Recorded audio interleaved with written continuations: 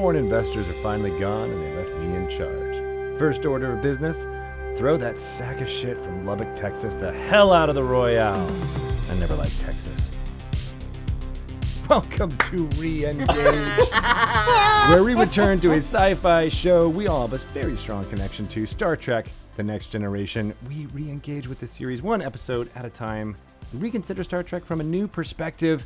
I'm very excited to talk about this episode 11 of Season 2, The Royale with Cheese. With you, my wonderful Brit Cultural Bridge ladies and gentlemen. How are you all doing? Kate Yeager, what's going on? Oh, I'm hanging in there. I like your intro. A little dig on Mr. Texas himself. Nicely done. Yeah, not only is the character awful, but the state still sucks. The state is terrible. Yeah, right. So, oh, fuck it. It's great. We're all going to die. Eric, how are you doing? I'm doing great. We're both upbeat and doomsday-ish today, it seems like. Well, I mean, it's very telling that the episode takes place in a casino. I'm happy to be here. Good to see you all. And Jimmy G, how are you, sir? I'm pretty good, but let me ask you a question. What's that? Have you marbleized your tabletop, or did you tie-dye it? Haha, neither. It is a In battle the mat background. that I just got in the mail from WizKids. Well that done. I can play Dungeons and the Dragons on it. I should have very put the nice miniatures looking on it so it wouldn't be battle mat. quite so strange. But Well, you'll have to do that before the episode's over. yeah, right. This is a weird enough episode that the Jabberwock could show up. So I get that. yeah, right. You were talking Yeah. about the Lewis Carrolls. This episode is, of course, the Royale. It was first broadcast March 27th, 1989. A couple of fun things were happening here in the world, and I say fun, because it's opposite day. March 24th, 1987 was when the Exxon Valdez oil spill occurred. Oh, shit. Outside Alaska's Prince William Sound, 240,000 barrels of oil were spilled in a very hard to reach area of the Alaskan skyline, or coastline rather. And it's the second largest spill in U.S. waters. And I remember this moment just devastating pretty much everyone who heard about it. I just remember lots of pictures of sea life with covered in oil, and then I think that's when I first learned that you can use dish soap to clean oil off of animals, which is something you shouldn't have to learn when you're 12. Right? Yeah, it was those images of the birds and wildlife that were affected by this that I think... With the toothbrushes and the dish soap. Yeah, they would always show that same, B-roll of the workers trying to clean them and give them some semblance of life. But it was devastating for the area. And, I think we really learned our lesson after this and changed up everything. Yeah, we got off of fossil fuels. Yeah. Really invested in air power and solar power. I mean, I definitely recycled a lot after this. And I think that changed the world. Boy, I have a did dish big- soap really take off. I was going to say, I have a big crate of golf balls in my backseat of my car that I take down to the ocean and smack in. And they have oil inside them. So everything's fine. Yeah. I'm doing my part. The other big event that happened the day before this episode aired was the Soviet Union had a legislative election. This was the 2 years before the fall of the Soviet Union in general, but this was part of Gorbachev's perestroika and democratization of the USSR. And it was where Boris Yeltsin came into power as the Supreme Soviet of the Soviet Union. He gained a seat on that and then became much more of a bigger deal in Russian politics following that. But that was the biggest events in history happening around that time. Let's lighten it up a little bit. Kate, what's been happening with Entertainment World on March 27th? Gosh, so much. Music-wise, a great song that I haven't thought of in years, The Living Years by Mike and the Mechanics was number one, which is an unusual song to sort of raise to that level. You may remember it. Say it loud, say it clear, you can listen as well as you hear. Such a good song. I remember that being like a graduation song for many Yes. classes to come after that.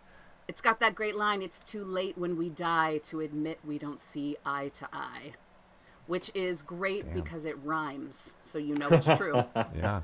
Well, I remember every generation blames the one before. The opening lyric, which is, I hear it differently than I did when it came out. Agreed.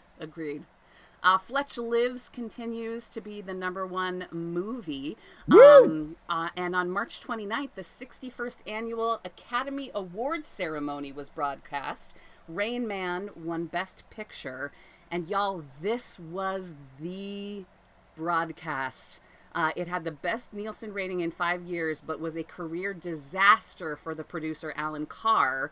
You may remember this. It had the infamous pairing of Snow White and Rob Lowe singing Proud Mary together, as well as having a production number that featured what was introduced as the Stars of Tomorrow, doing a number entitled I Wanna Be an Oscar Winner. And that included Corey Feldman, Ricky Lake, Christian Slater, Blair Underwood, to name a few, and was just a disaster for the producer that was involved. And if you've not seen that clip of Snow White and Rob Lowe singing Proud Mary, holy shit, do yourself a favor. You can find it easily on YouTube. It is amazing.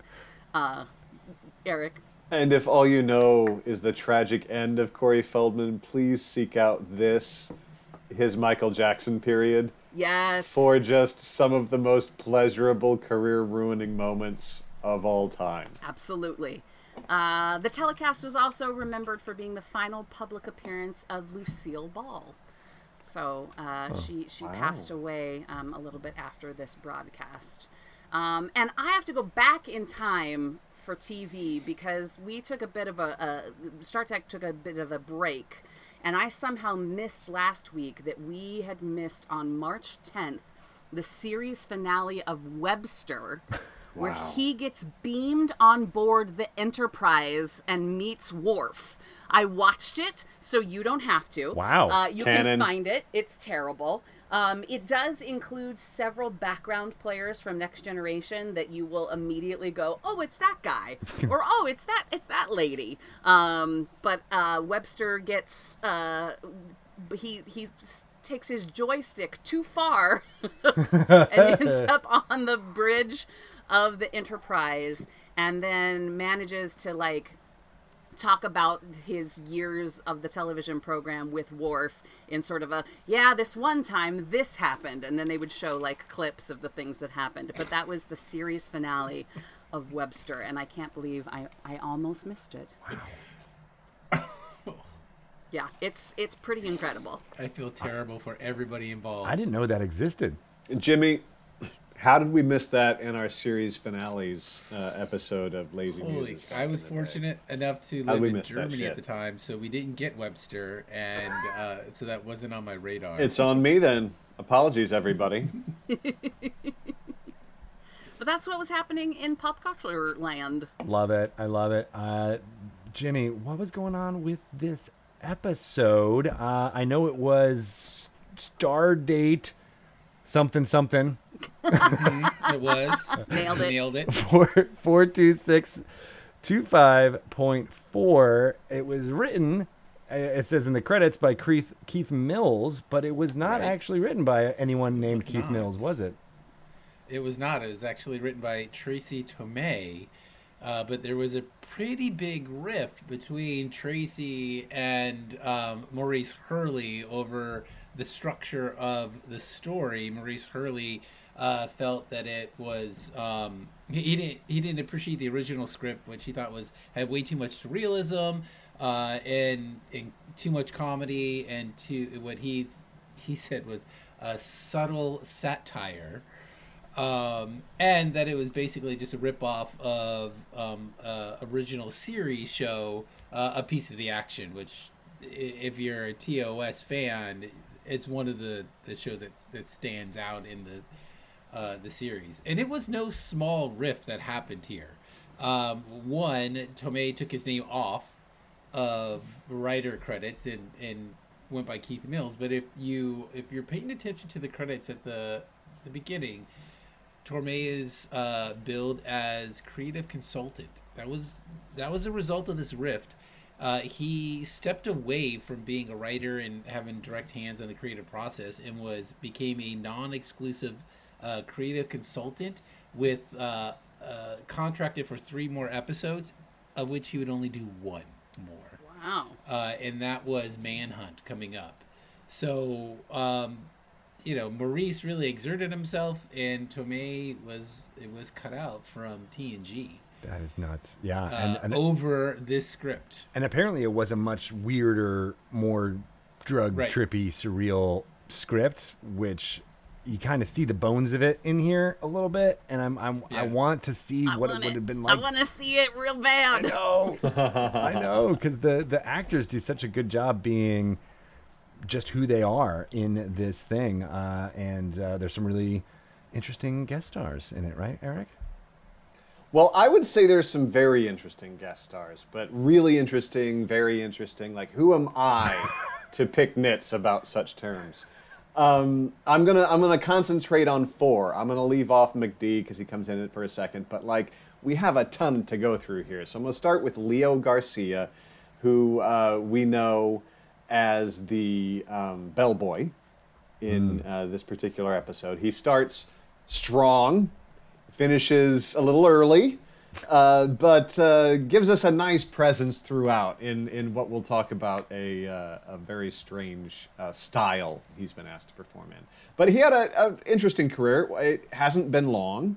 It has been long, excuse me, but he took a nice big break between playing a hotel clerk in Melrose Place in 1998 and coming back in with Clipping, Splendor, and Misery, a video short, and then Model as the character Arnold in 2020. So he's still going strong. He did recurring on Jake and the Fat Man and Santa Barbara back in the early 90s, so his career was going somewhere.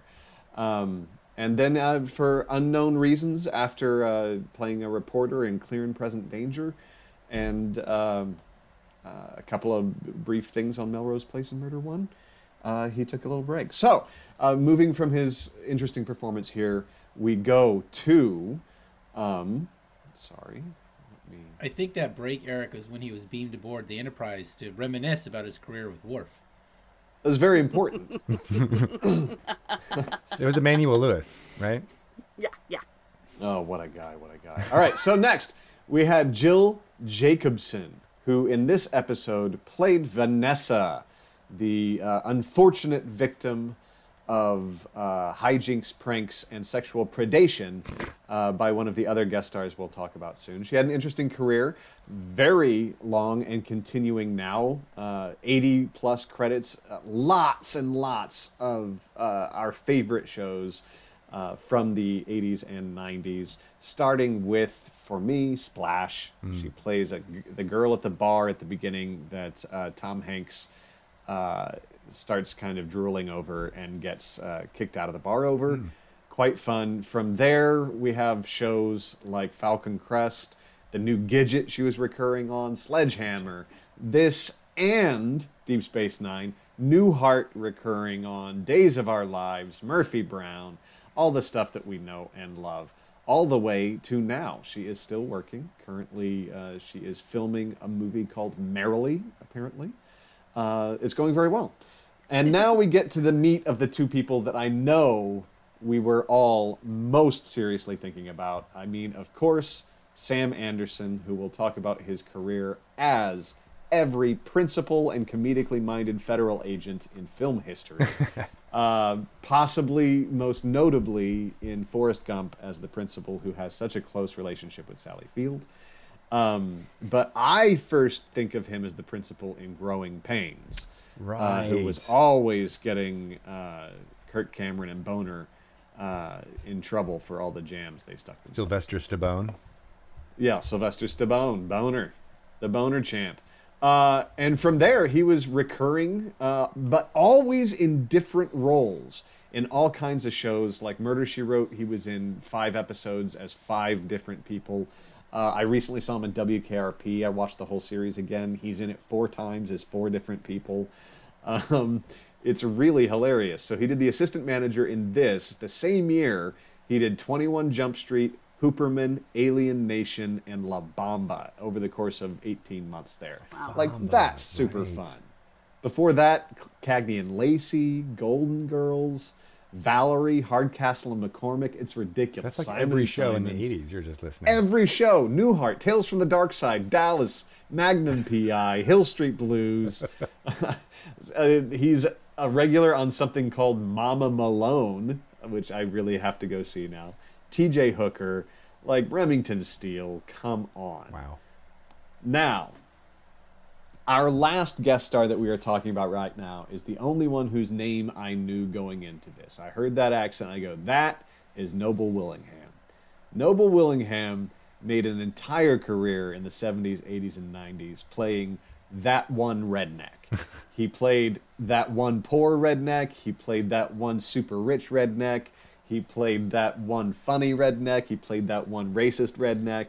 But he always played that one redneck. He passed away in 2004 after being incredible in things like City Slickers and Good Morning Vietnam. I've been saying, that's a good Yahoo, son, to people for like 30 years now because of one Noble Willingham.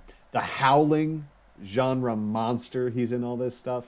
Of course, people will recognize him from his last great recurring role in a not-so-great series, Walker, Texas Ranger. He was in 155 episodes of that. But I think of him more often in things like very small roles, where he was there to just be very strange. Hudsucker Proxy comes right to mind. Oh, Who is he in Hudsucker? Oh, he's Zebulon Cardoza. Go back to the beginning and give it a watch. You're going to fucking love it. The one that I always remember is The Distinguished Gentleman with Eddie Murphy. He plays Zeke Bridges, who is one of the big donors to the Distinguished Gentleman's campaign, if I remember correctly. He's the one who keeps saying, "some bitch," all the way through it, which is really fantastic. He's the boss in that Of Mice and Men with Gary Sinise and John Malkovich, which is so fantastic. Article 99 is one of my favorite, like, liberal dream movies. Everything he ever did. Last Boy Scout. Going back into the 80s further, you get into the Young Riders. Brothers. Do you remember the TV series Brothers, about the 3 brothers in, I think, Philadelphia that opened a bar? And it was a former football player, a like right-wing hunter type guy, and their gay brother, and the 3 of them opened a bar together. Which one was he? He wasn't. He was one of the customers at the bar, but he was in this show, and this show was one of the first like late night comedies I remember staying up and watching as a kid. That's amazing. For Just an incredible career. yeah. Right? And So the fact that he had so much in Texas Walker Ranger, I mean, Yeah. fuck Texas. Fuck Texas, man. Cutter to Houston. He played the mayor, Warren Jarvis of Texas. Fuck that. Dallas. Dukes I of guess it was a Hazzard with good that career. Confederate shit. I don't know. Maybe it was wasn't a that good great career. because he's at least Texas. One more WKRP in Cincinnati. That's a recurrent theme in this group of guest stars. Thanks for listening, everybody. Go watch Brubaker and see Noble Willingham in action. It's amazing. I do feel like they chose these actors partly because they had been known as these recurring roles. That's why this almost felt like an episode of The Love Boat or something like that where you're like, all right, well, we just get to see this ensemble react to another different ensemble. And that's where the surreality and satire comes in. But let's get into... Oh, I think totally. I think, if you want to talk about it, like Sam Anderson, or Noble Willingham was in Chinatown, was in Paper Moon, is in some of these movies and TV series that this style was based on. So that's super cool. Yeah, I like absolutely. that. Genius insight. casting in that way. But we start this episode because the Klingons give a hot tip saying that there's some debris in this previously unmapped system. And It's a nasty plan. and that's right. We get this wonderful scene with Geordi. I think this might be Geordi's only scene in the episode. And he is just, this is a nasty ass episode. So much about the details that he gives about this planet are actually impossible. That was one of the things I saw. The way they quote what the temperature is, it's actually below absolute zero and is therefore impossible. Also, the age that they give for this planet is older than what we think the universe is. So, a couple of little script snafus there. And then we go into the ready room and we get a little bit of a history lesson from Picard, hot on the tails of being an archaeologist. He's also a amateur mathematician. I was told there'd be no math. I was pretty upset by that. I feel like that's what Riker's saying here. He's like, I don't know. Yes. I didn't remember this part in the academy. But he's toying with Fermat's theorem, and basically explains it all for you in the episodes. I won't do it, but it's a nice setup for being able to pull the threads out of puzzle and how satisfying that can be. Yeah, I decided to come to terms with Captain Picard Math Whiz. And I was just like, I guess, he has to be a pretty impressive dude to get the captain chair on the Enterprise. And then I started to think about people like Jimmy Carter, and I'm like, okay, Angela Merkel. I'm like, okay, these are people who are extraordinary in modern times, the way that Thomas Jefferson we think of, and other slaveholding assholes were extraordinary in their own time, with the working knowledge in 6 or 7 languages, the kind of thing we don't expect from statesmen or generals anymore, but it used to be pretty common. So I decided to enjoy the fact that Jean-Luc apparently can do everything. I like the idea of that this is downtime to a certain extent too, and so like Yeah. a lot of being on the ship has got to be boring, even if you are in command. And so he even says like it's nice to have something to think about, like he's been doing a couple of times during this season. But then they find the debris and they're going to beam it on board for analysis. They go to Because that doesn't seem like a bad idea. right? It's like, this is the awfulest planet in the world, Theta 8 or whatever it is. What could go wrong? But it makes it, a really nice prop entrance. Jimmy, what did you think of this debris that they brought on board? The NASA debris? The NASA debris was, it was cool to see a little bit of Americana on Star Trek. And I believe it's the first time we saw any reference to the aeronautical agency of our world represented there. So it kind of it was intriguing. One, because you got to see it, and then two, it was like, how the hell did that make it out here? Yeah. So it set up a nice little dun dun dun. It was a good stinger, right, for this cold open. It reminded me a little bit of Star Trek, the motion picture, as well, of like that idea of like what happens when the things that we sent out, and it had all these things like what are you? And you're asking all these questions. It was really great. The prop itself, though, let's talk about that for a second, because it does almost feel like it's cut out with like a kid being like, oh yeah, this is what it would look like if you got like a ripped piece of paper. Like when you burn paper when you're a kid to make it look like it was like a pirate thing. You go, it needs a little bit more. Yeah. A little more burn. Yeah. But it was impressive, and the 52 stars and the way nice touch. it was just a little bit strange. We'll get to that once we. Do you think Puerto Rico made it in finally? I'm gonna guess it was Quebec. They seceded from Canada and wanted to join the U.S. That would never happen. So after the credits roll, we pick it back up with what is going on with a conference room scene, trying to figure out where this came from. How could it possibly get out here? Wesley calls in as they're discussing all of this that they found a structure on the planet, which, as we said, is super uninhabitable. Like there's ammonia tornadoes. Ammonia storms. It's awful. And so there should be no like New actual Jersey. living structures on this planet, but that's what Wesley calls to. And I love that there's this business of not there's no dialogue to support it, but Picard's like, well, let's go try and figure out what this is. Like, this is a new fun thing. Yeah, I'm surprised at how not suspicious they are of this thing. Like that there's just a random building surrounded by breathable air. Doesn't sound like a trap to me. Let's go look at it. Like it's just a questionable decision. And send a minimal crew, and that should be your security officer, your chief science officer, and second in command. Yeah. Yeah. Let's thin out the ranks Yeah. as much as we can. I think it must work like 19 times out of 20, and those just never became episodes because you're right. Like there's no fear. It's they walk down here like they're used to finding giant space casinos.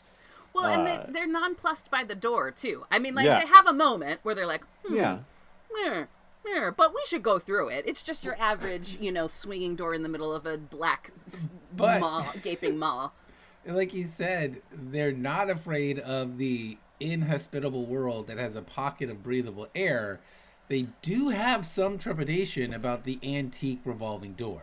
But I agree with Kate. Like little bit, yeah. that's it's like being afraid of the small guy that speaks for the big group of people behind him that are all bigger. Like there's something not right about that small one who takes a step forward. I'm terrified of the ammonia storms, but then I look up and see a revolving door in an ocean of blackness. That's probably going to freak me out more. Yeah.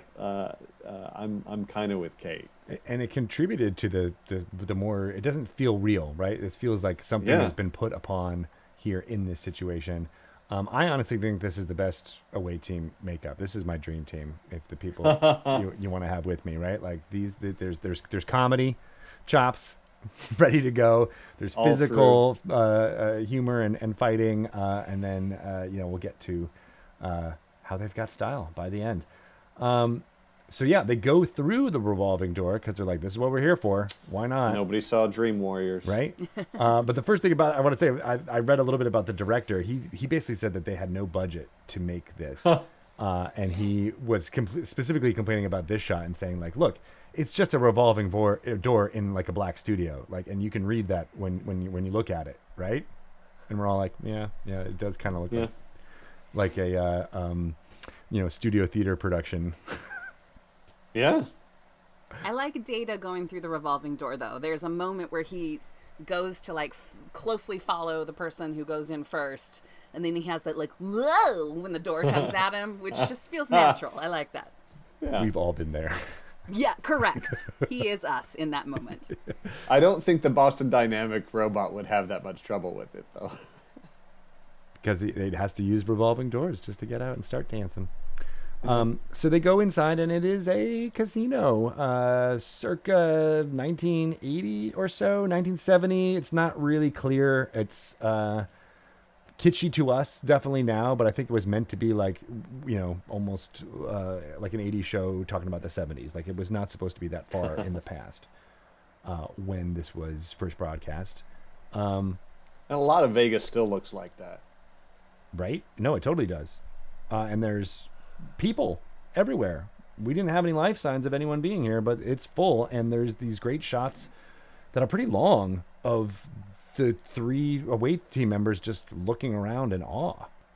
Yeah, there's some good denim happening in that casino. Some really like excellent hairstyles too. It's worth a pause just to see everybody. I feel like they wardrobe had fun. Vegas by way of Branson. Yes.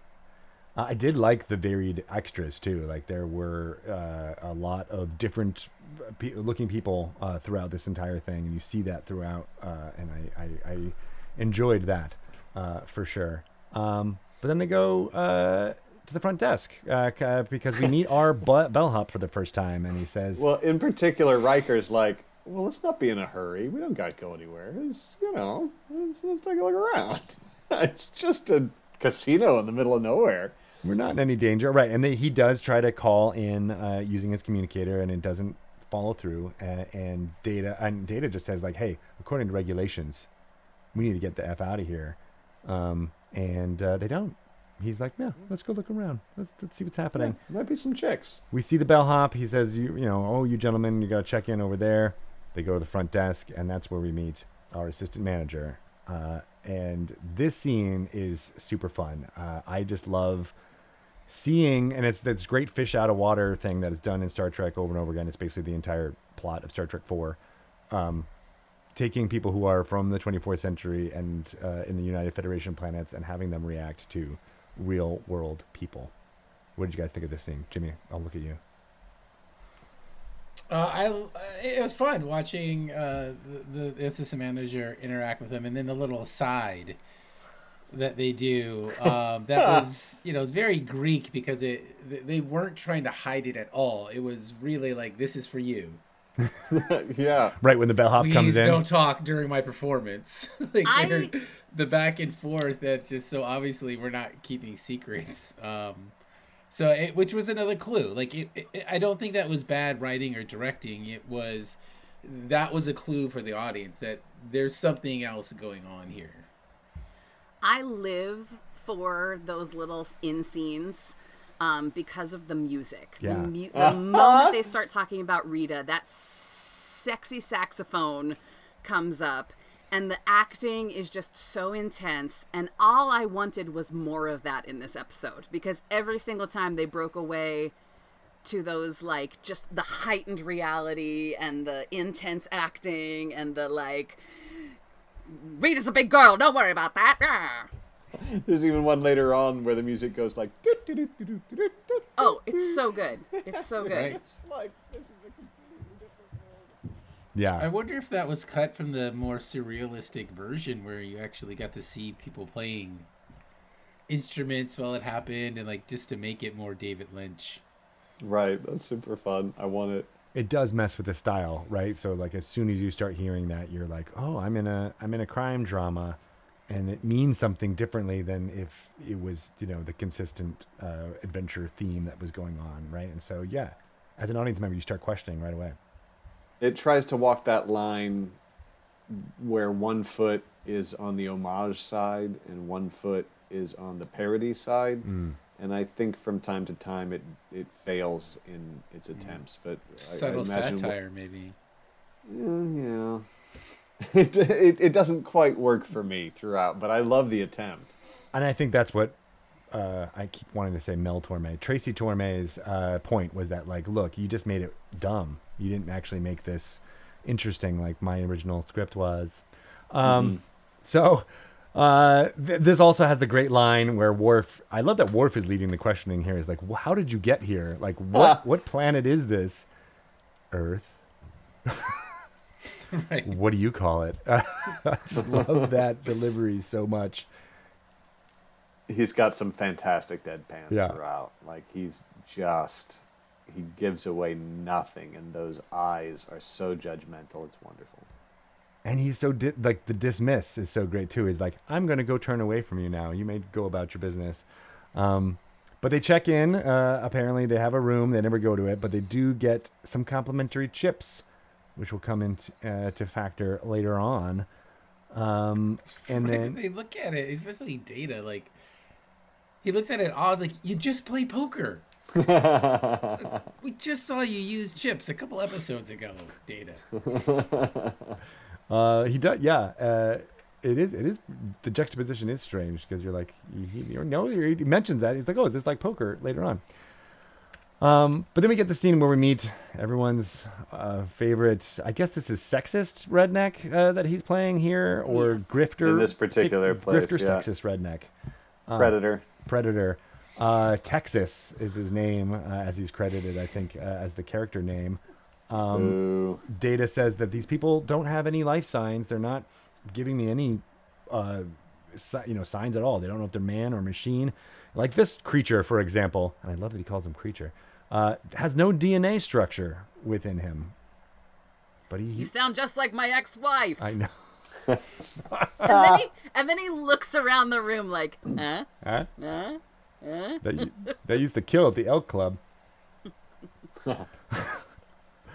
But that's where we get a little bit of like, what is going on here? Is this made up? Are these synthetic people? Even though he acts, or Texas here, acts as one would in this setting, and eventually goes to has a bit of a connection with Data because of the weird things that Data says. He goes off screen, but we'll get to meet him later. I can't wait. So they can't get through up on the Enterprise. They do not know what's happening. They lost communication, and Picard is starting to get nervous. He's like super grumpy that and like put out that Riker didn't follow protocol. Like his feelings are hurt in that moment. Like that it is just betrayal. It's weird of him not to call. Right? And Troy He said Troy he called. senses a disturbance in the Riker too. So No, at like, first it she becomes- doesn't. She's like, He's amused. But then- he's amused. Oh, is it a later scene? Yeah. Yeah, Oh, I thought it was later. And God it's damn also it. amazing that none of their high-tech communications can break through, but Deanna can. So maybe they need to tap into some of that Deanna magic with their communication skills. Because she's powerful. I think it's just because she has this is my theory, that she's got an extra special connection to William T. Riker. Notice how she doesn't say Worf. What doesn't kind of feel connection? bad. Even though they end up dating too. Gosh, Ah! man. But no, I thought the same thing, Jimmy. Of like, we can't get through to him, but man, my telescopic, Professor X abilities work. I don't know what's wrong with your machines because I can feel them, and they are not in trouble right now. Amused. And they are, in fact, amused. They're walking around the casino trying to figure out what's happening, and that's where Data sits down to play blackjack with Texas and Vanessa. His card cutting skills are quite impressive, and he gives Vanessa a little like "Row, row, row," eyebrow raise after he does it. He's been practicing for The poker. fully functional wink. Right? It really is. They don't seem to think of him as too odd other than newcomers. And so, Texas thinks he's going to teach him how to play. But then, of course, Data does that weird accessing and his eyes go back and forth where he accesses the rules of blackjack and repeats them out loud, which you do when you're playing games all the time. Yeah. And then we started, robots. I guess what's the plot is here, we figure out later, but you do see the evidence here that Texas is trying to get Vanessa to lose all of her money so that she has to go with him, right? That's the basic setup here. Yes. His own creepy little human trafficking night. Ooh. Her dress, by the way, is fantastic. I'm just going to say that. I was very jealous of that dress, but not of the way that Texas pawed at it. Constantly. It was always off screen too, which makes it even creepier. Data gets to wear a cowboy hat. My daughter walked in while I was watching this episode, and she's like, "Why does he have a cowboy hat on?" I was like, "It's too much to explain." It's too. That's a good Yahoo, son. Because they couldn't afford to do another broken holodeck script. Yeah, no It's shit. basically that. And then he walks away when Riker wants to talk to him about all the fun stuff. But he gets the hat back, and then we leave those characters for a while, thankfully. There's this sequence where Riker is basically like, ask around, see if we can find out anything. And he constantly goes up to people being very polite, which is very un-Riker-like. I have him saying like, say, I was wondering if you could tell me something. And you're like, where did Riker get so polite here? But they all seem to ignore him. Yeah, I'm intrigued by what the parameter is for a character that would interact with them versus, I guess, sort of an NPC, right? Like where there's, right. And I imagine it has something to do with if they are a character in the book that has an expanded storyline Yeah. versus someone who's just there as seat filler. But it is very interesting. It reminded me of my hours and hours of gaming, walking around trying to talk to random strangers. Do you know any sailors? And just trying to get, any kind of response. Maybe if I combine this ruler with a plant, it'll solve this puzzle. Your story is way better, Kate. What was your theory, Jimmy? I didn't have any theories, but now I'm in love with this one.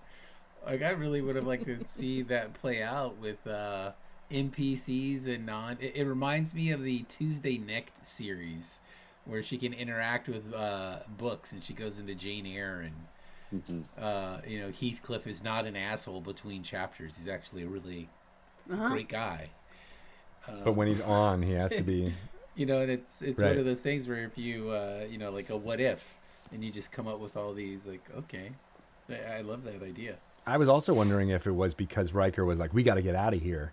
And that was against the plot, right? Like, they're like, so maybe whatever this is, if it's a simulation or if it's something more complex than that, they were just like, nope, well, we have to finish the plot first before we can let you get out of here.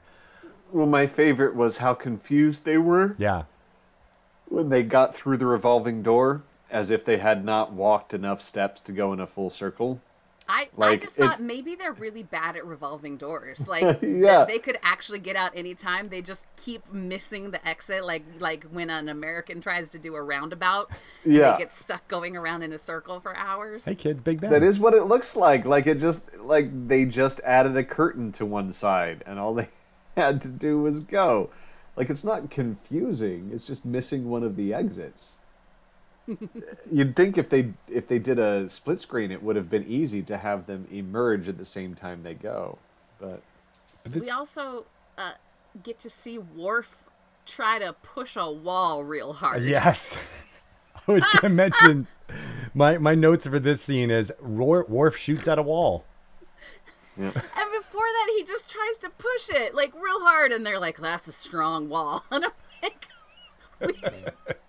Well, and he says phasers ineffective on all surfaces, which means he didn't just shoot the wall. That motherfucker shot everything in the place, and nothing happened. Nothing. Right. So while Riker and Worf are indisposed, shooting at walls, that's when we go back up to the Enterprise, and Troy has that scene where she's like, "Oh my gosh, they're tense now. They're trying to get out. They we feel missed trapped." the moment where I think it's Picard asks, "Is penetration possible?" And I giggled like a 13-year-old. I never grew up, and I was Yeah. like, "I don't know, is it?" Well, earlier on, O'Brien said, don't forget, we have to have this extremely narrow access point. And then he turned to Riker and went, "You have a green light, Commander." And I'm like, why is Commander Riker the one who gets to have access to this extremely narrow access point? It's in his contract. Because Yeah. of Riker maneuver. Yep. Yep. And how he flirts with Guinan. He does that with O'Brien too. Yeah. Yeah. O'Brien. It seems, now that we talked about Troy, now she can sense the emotional change. There should be a policy with the Federation that every starship has 2 Betazoids. Always one that has to go with an away party and one who has to stay, because it doesn't matter how far apart they are or what kind of barriers, they can feel each other, and then they can Yes. use that as a way to always communicate. I mean, they really missed some procedural policies here. And if you can't get Betazoids, just get creepy twins that have their own like language Yeah. where they can sense they can things just about lie, each other. it'll make everyone feel better. Oh, so then Riker's like, "I'm going to get some answers out of this desk clerk." And so he goes to try to talk to the assistant manager again. And this is where he gets even more snooty. He was like, "If you are unhappy with your stay, you can take it up with the manager." And Riker's Okay. pretty nonplussed here. Who Riker assumes is a he. Are we not in the Fucking 24th Riker. century? Thank you. Hello. Thank you. Hello. Hello. When is it going to happen? But my little weird theory here, and that is that the astronaut disagree. is the manager. And that's why he kind of has to dodge here, because he's like, oh, he's busy. And then he kind of walks away and ends the simulation a little bit right here. Whoever Canon. the human is. Yeah. I like it. Yeah. Yeah, I like that too. They don't know about that yet, but they do get a bad cell call from Picard, which certainly felt like, walking around tall buildings in Manhattan in 2001 and be like, "Nope, I can't hear you. What's happening?" not sure I can hear what's going on, which it doesn't feel right for a Star Trek. I don't know why, but the whole like getting some interference thing. I do like Wesley says the frequencies are unstable, and Picard just yells, "Then find others." Yeah. Helpful. I will say that currently, if you drive by the T-Mobile headquarters in Renton, you do not get a T-Mobile signal. So, like, this is not out of the realm of possibility several hundred years from now. And so they talk to Data, who's got his tricorder out. I don't know why he didn't do this before, but he starts realizing that there's some life signs, or at least some human DNA that is in this building somewhere. And so Worf, Data, and Riker are like, well, it's 36 meters up. And I love Worf's line here. We can take these hydrolifts, or hyperlifts, or energizers. What are they called, Eric? Turbo. Turbolifts. We'll take these energizer lifts. They're all energizers. I like the fact that they struggle because the door doesn't open right away, and Data kind of figures out. But moments later, they know how to use a doorknob. Which you'd think they would also get to that door and be like, open. Door open. Seems Open to be door. Malfunctioning. Yeah. Yeah. Worf exactly. just walks into it because every door on the Enterprise just opens for him. So they go into the hotel room where the human DNA was detected by Data. And this is where we get pretty much what's happening here on this planet. We find the uniform of a astronaut from the same era that the NASA debris was from. They see the decomposing corpse of said astronaut, who they estimate had been dead for more than 2 centuries by this time. And this is when the communicators start to work a little bit better, and they figured out how to do it, and they tell Picard everything they found. There's a great line where they say he died in his sleep, and Worf says, "What a terrible way to die." So I good. love that. Yeah. As he's got his And back when to the they- camera searching the closet, too. And it's like, oh, that's such a weird Yeah. aside choice, but I kind of love it. It's wonderful. And they're going through the little diary entry. Yes. One diary entry. And I love hearing what Jimmy had to tell us about the infighting among the writers of this episode, because honestly, all I could think about hearing what the astronaut wrote is the bit at the end about how this story with endless cliche and shallow characters, I shall welcome death when it comes. And I'm like, that is a writer who has had interesting problems with producers from time to time. Right. Who's now a non-exclusive creative consultant. Yes.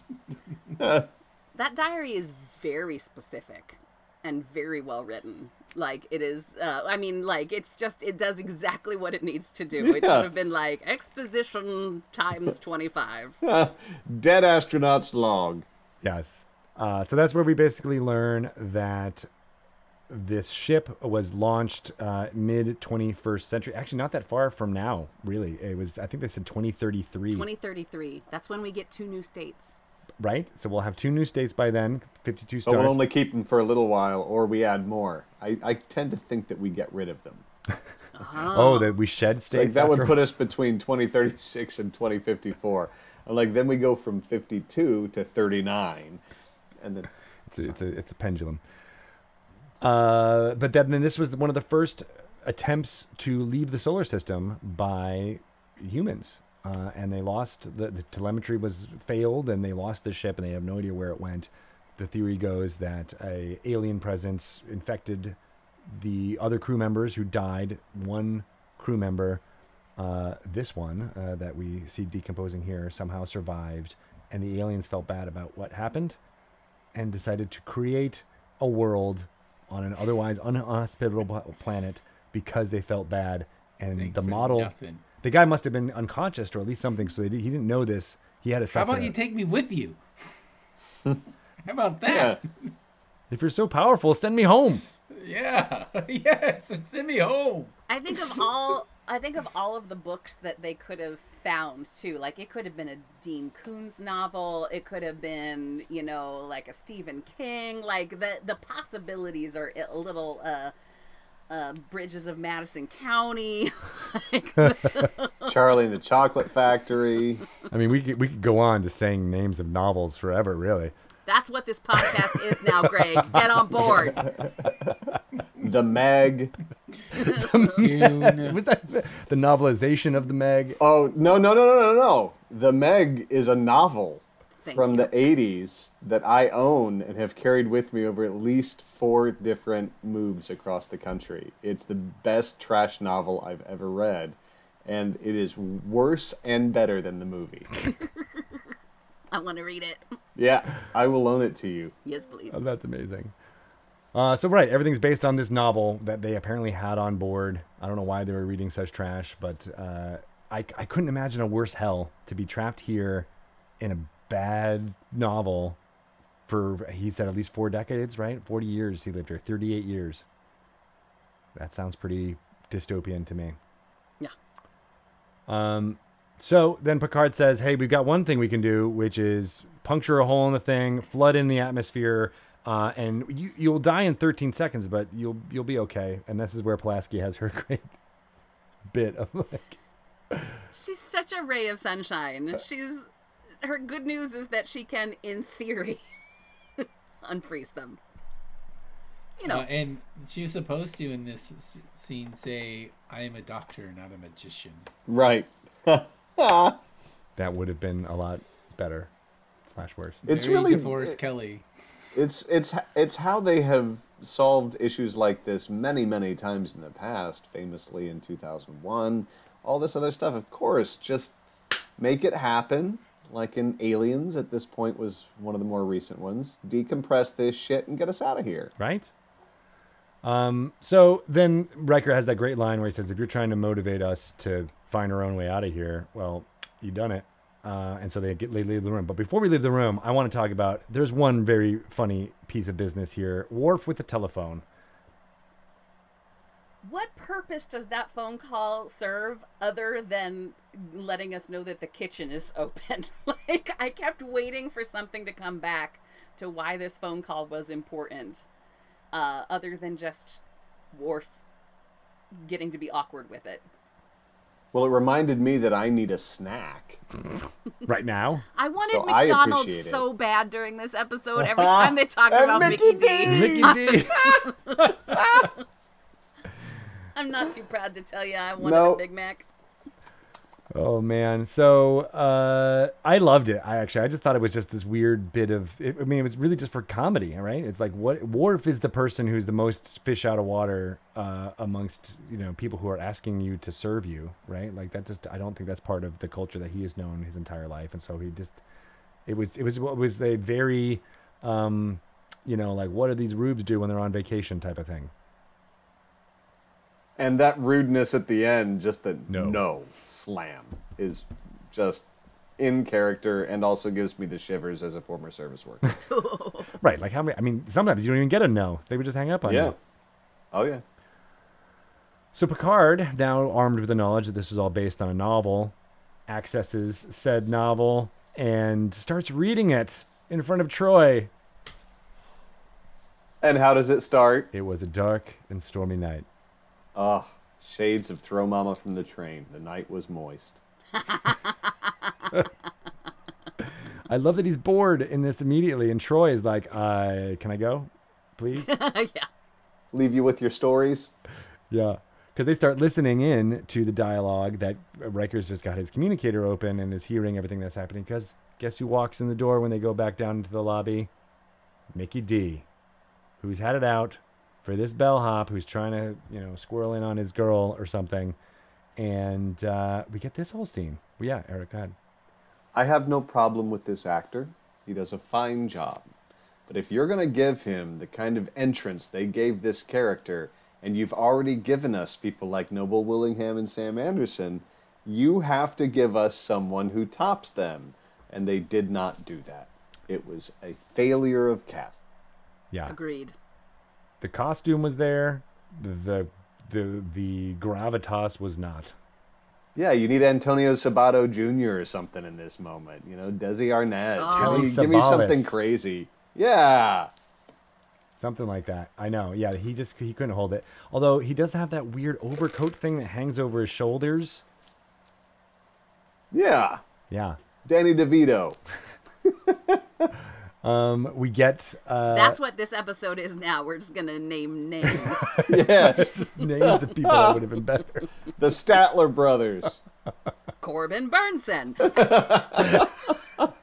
Mikhail Gorbachev. Yeah. All right, so this scene plays out in front of them, and Worf looks like he wants to stop what's happening. You know, he's still got the security mind, and Riker's like, no, we have to let this play out. It's the only way. And then Mickey D just shoots the bellhop in cold blood in the Right lobby. in the back. Right in the back. What an asshole. What an asshole. I mean, at least he could have waited for him to come back out the other side of the revolving door and shoot him in the face. Well, right. You know. He says the line, "No woman's worth dying for, killing for, but not dying for." Yeah. Ugly. Warrior poet. The man in the white overcoat, worthy fucking adversary. The poor assistant manager watches all this happen, and this is where Picard actually figures out some of this puzzle here with the help of Riker, who says, what happens next in the plot? Oh, it's bought by foreign investors for $12.5 million, and that's where Riker says, oh, wait, that's us. We're the foreign investors. And they got to figure out how to make out that money. What a plan, what a plan. And of course, they go straight to shooting craps, which makes zero sense in real life. It's never. It's the one game I abhor the most because I never understand it. It's not really a game. It's just roll dice and then have someone tell you what's happening. Oh, I love craps. It's my absolute favorite.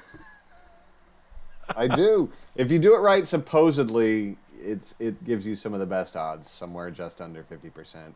I don't do it right, but I have a ton of fun just kind of keeping it to the high value bets and then fucking around with some of the really, really stupid bets. Spend $100, spend a couple hours, enjoy myself. My question on this scene is Data talks about the dice being unbalanced. Does that mean they were loaded to begin with? Or was it just a manufacturing error where they're just a little unbalanced? I think it was a error of some sort that is not loaded because they landed several different ways. I mean, maybe the set he was with was loaded specifically not to hit 7, but since it didn't land the same way or close to the same way a couple times, I didn't quite understand what they were implying there. I like the way he just squeezes gently Yeah. and then immediately goes into, baby needs a new pair of shoes. Complete with the snap. And that weird, awkward throw that he has. So good.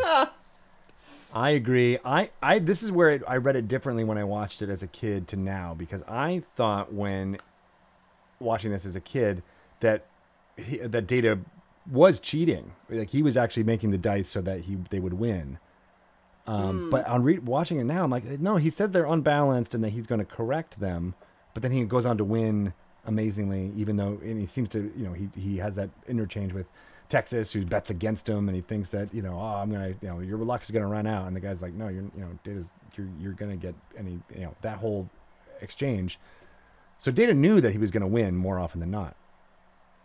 I think Data was confused by the second roll because he did it exactly the same way, and Data is good enough to do it exactly the same way. So Data can throw unweighted dice or correctly evenly weighted dice the same way 100 times in a row. Oh, and then it was his muscle was so good that he could get the result Right. that he wanted. Right. That's Interesting. what I'm assuming it is.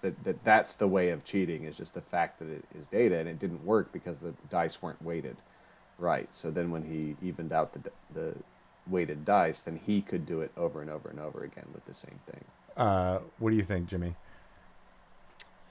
Yeah, I think the dice were loaded. He says, he picked it up and says, these aren't even. It seems pretty simple. Yeah. And so he changes them so that they can win. I mean, that's their way out. Like, Right. it's not a moral thing. It's a we're getting the fuck out of here thing. But my question is, and I think I'm misunderstanding. They needed to become the foreign investors and buy this thing to get out. So the program should have offered them that opportunity no matter what, because the book says foreign investors have to buy it. So somehow the foreign investors have to have this money, and nobody else showed up, so they're it. So, had they gone to the poker table, would it have materialized the same way, or to roulette or something? I don't know that they had to cheat, or the storyline seems to suggest that they're going to get it no matter what. Yeah. The only thing that right, because somebody has to buy it. The only thing that doesn't support that, or it makes me question kind of everything here, is because the assistant manager, when they're like, "Oh, here's $12.5 million, you broke the bank," Right. and then he says, "We own it now. We own it," and then the assistant manager says, "Oh, you're the foreign investors." Like he has this moment of like, "Oh, he didn't know. You are the Right, people who are right. playing this role." That is still a mind fuck now, because I'm like, why? And why didn't the other astronaut do the same thing? Right. Although if he got out, where's he Where's going he to gonna go? go? There's nobody there to pick him up. Well, and the only thing that occurred to me is that if he's the manager, he can't be the foreign investors, right? This whole thing is for him. But, like, what I just kind of went to is the foreign investors are whoever comes to rescue that guy, then they know it's okay to end the story. And do you know what I mean? And get So him out. whoever comes there and identifies themselves as the people who are there to end the story, they're the foreign investors and will get the astronaut out. That's what my brain can put together That works. as something that kind of works with what we're presented with. Well, the assistant manager, when they first get there, says, "You've been expected. Ah, There's 3 of you. You're expected." So I think there is some sort of that starts the ball rolling. Like, whether or not his programming allows him to understand yet that they're the foreign investors, like, he knows that these 3 individuals, of course, belong in this hotel in this moment. Right. yeah, I like that. I think it solves a couple of different problems, including the why didn't they send him back? They just left him here until his people found him. It's like, you'll be okay. Here's this. When your people come, we'll make it work. I think that's interesting. Well, then why was he surprised that they were the foreign investors at the end? Or am I reading that differently than you are, Kate? No, I think it's confirmation at that moment. You are the foreign investors. Like you've done it. You've completed what I needed you to complete. Especially after they become, as Picard tells them to be, flamboyantly generous. I love that. I love I love shit-eating it. green Riker just being like, send this, give this to the parking attendants, tip everybody. We'll split it up all around. And He says, when the train comes in, everybody rides. Amazing. I love that they know all of the parlance and become really popular. I mean, that's kind of what happens at the craps table, right? When you're making every money and you're giving it away, you become the star of the casino. And I just love that you get to see these, ensemble actors that we've seen act in a very different way. Especially Data. I mean, that whole line where he's like, "Baby needs a new set of shoes," and he throws it. It's hilarious. That little snap he does at the end of his throw, it's really delightful. Yeah, it's so good. Spiner doing great work as always. And then they buy it up and they're like, "Let's test our theory." They go out the door. Oh, by the way, beam us back, and we get a final scene with Riker and Picard, bringing it back to the Fermat's theorem and how this was the puzzle they had us all. I like how Riker says, none of this makes sense. Like the math problem. Like, it is a very heavy-handed, remember when we set up a bookend? That's basically it. The plot resolves. They go off and into the sunset. And I will just go right to you, Eric. What do you think of your final thoughts of Royale? Well, I'm going to give this one 7.5 abandoned NASA corpses. My lingering thought is that they certainly could have gone and gotten the remains of this dude and taken him with them. But, fuck it. It's fine. We know where he went. There's nothing to be gained from the 700-year-old mummy or whatever, 300-year-old mummy that we can just leave here as whatever image this is collapses in on itself. All right. I love the episode. As soon as that cloud showed up in the ammonia storm when they were down in the blackness and looking up, I'm like, the whole episode came rushing back to me from that one little effect. I kind of felt like I knew where everything was going from then. I certainly haven't seen it in 20 years and really enjoyed rewatching it. Jimmy, what about you? I think I will give it 6 fake casinos, mostly made out of curtains.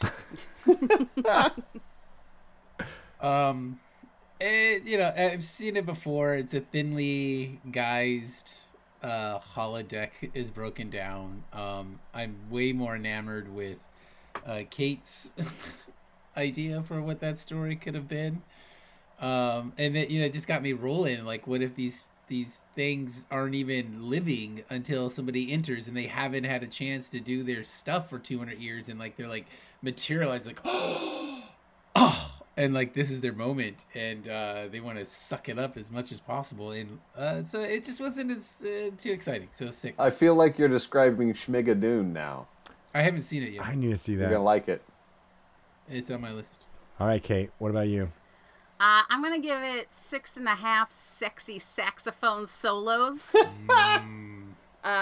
Because I do remember this from childhood. Like Eric, it very quickly sort of started to come back to me the moment that I saw that revolving door.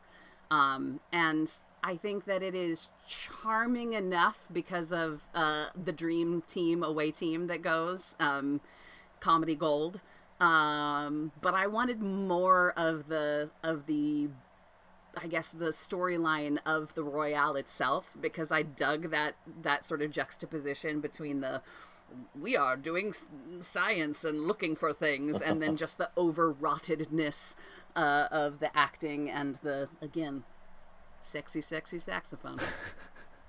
Oh, man, I think I like this episode. I'm gonna give it a 8.5 demoted creative consultants. Oof. I enjoyed this when I was a kid. I like that. I like, as you're saying, this weird fish out of water story for Star Trek characters. They've done it a couple of times in the past. This one's a slightly different flavor. I think it's ruined a little bit by the fact that they try to hammer in, even us just trying to be like, well, this plot that you put here doesn't really make sense once you start to really examine it. And I wish they had gone more into the surreal, they don't know what's happening, we don't even know what entities did this, and it, would have felt much more like a drug trip-y type of surreal type thing, and then because we need more Star Trek Acid Party, and I think this could have been the beginning of that happening in the future. But beyond all that, I remember this episode. It feels like going home a little bit to me, because I was like, oh yeah, it made me laugh then, and it made me laugh now, and the performances are there. And I remember not liking the dialogue of the hotel workers, and it still feels like it's put upon on purpose in a specific style, and I enjoyed how that felt like a satire a bit, like as it's hinted, and I just wish they went full on. But that's it. That's the Royale with Cheese, episode 11 of this wonderful season. We're about halfway through this season. There's only 22 episodes in season fast. 2, shortened a little bit by some striking happens at the end of this episode, at the end of this season. So boy, we got a lot to look forward to, and I'm excited to re-engage with you all on that one because my pants have become moist. Ooh, the night was moist like Greg's pants. Thanks for joining our Cultural Bridge officers for this episode of Re-Engage. Next week, we are continuing the mission with another episode of Star Trek: The Next Generation. We want to hear from you, our listeners. If you've got questions or observations, Halen frequencies are open. Email letsreengage@gmail.com, or you can follow Reengage on Instagram and Twitter at ReengageTNG to get updates on episode drops and all kinds of fun Star Trek things. Eric Grattan is off social media right now, so email is the best way to ask him a question, but you can follow Kate Yeager at Yeagerlicious on Twitter and Instagram. Jimmy G is at the Jimmy G on the gram. Greg Tito is at Greg Tito on Twitter and Greg_Tito on Instagram. Reengage is edited and mixed by Krista Curry at Krista from Glee on Twitter and Krista.Curry on Instagram. Logo artwork by Mojo Jojo97 on Twitter or mojo97.com. Theme music is by the incomparable Ryan Marth. Thanks for listening. Stand by for Riker's Beard to Re-Engage.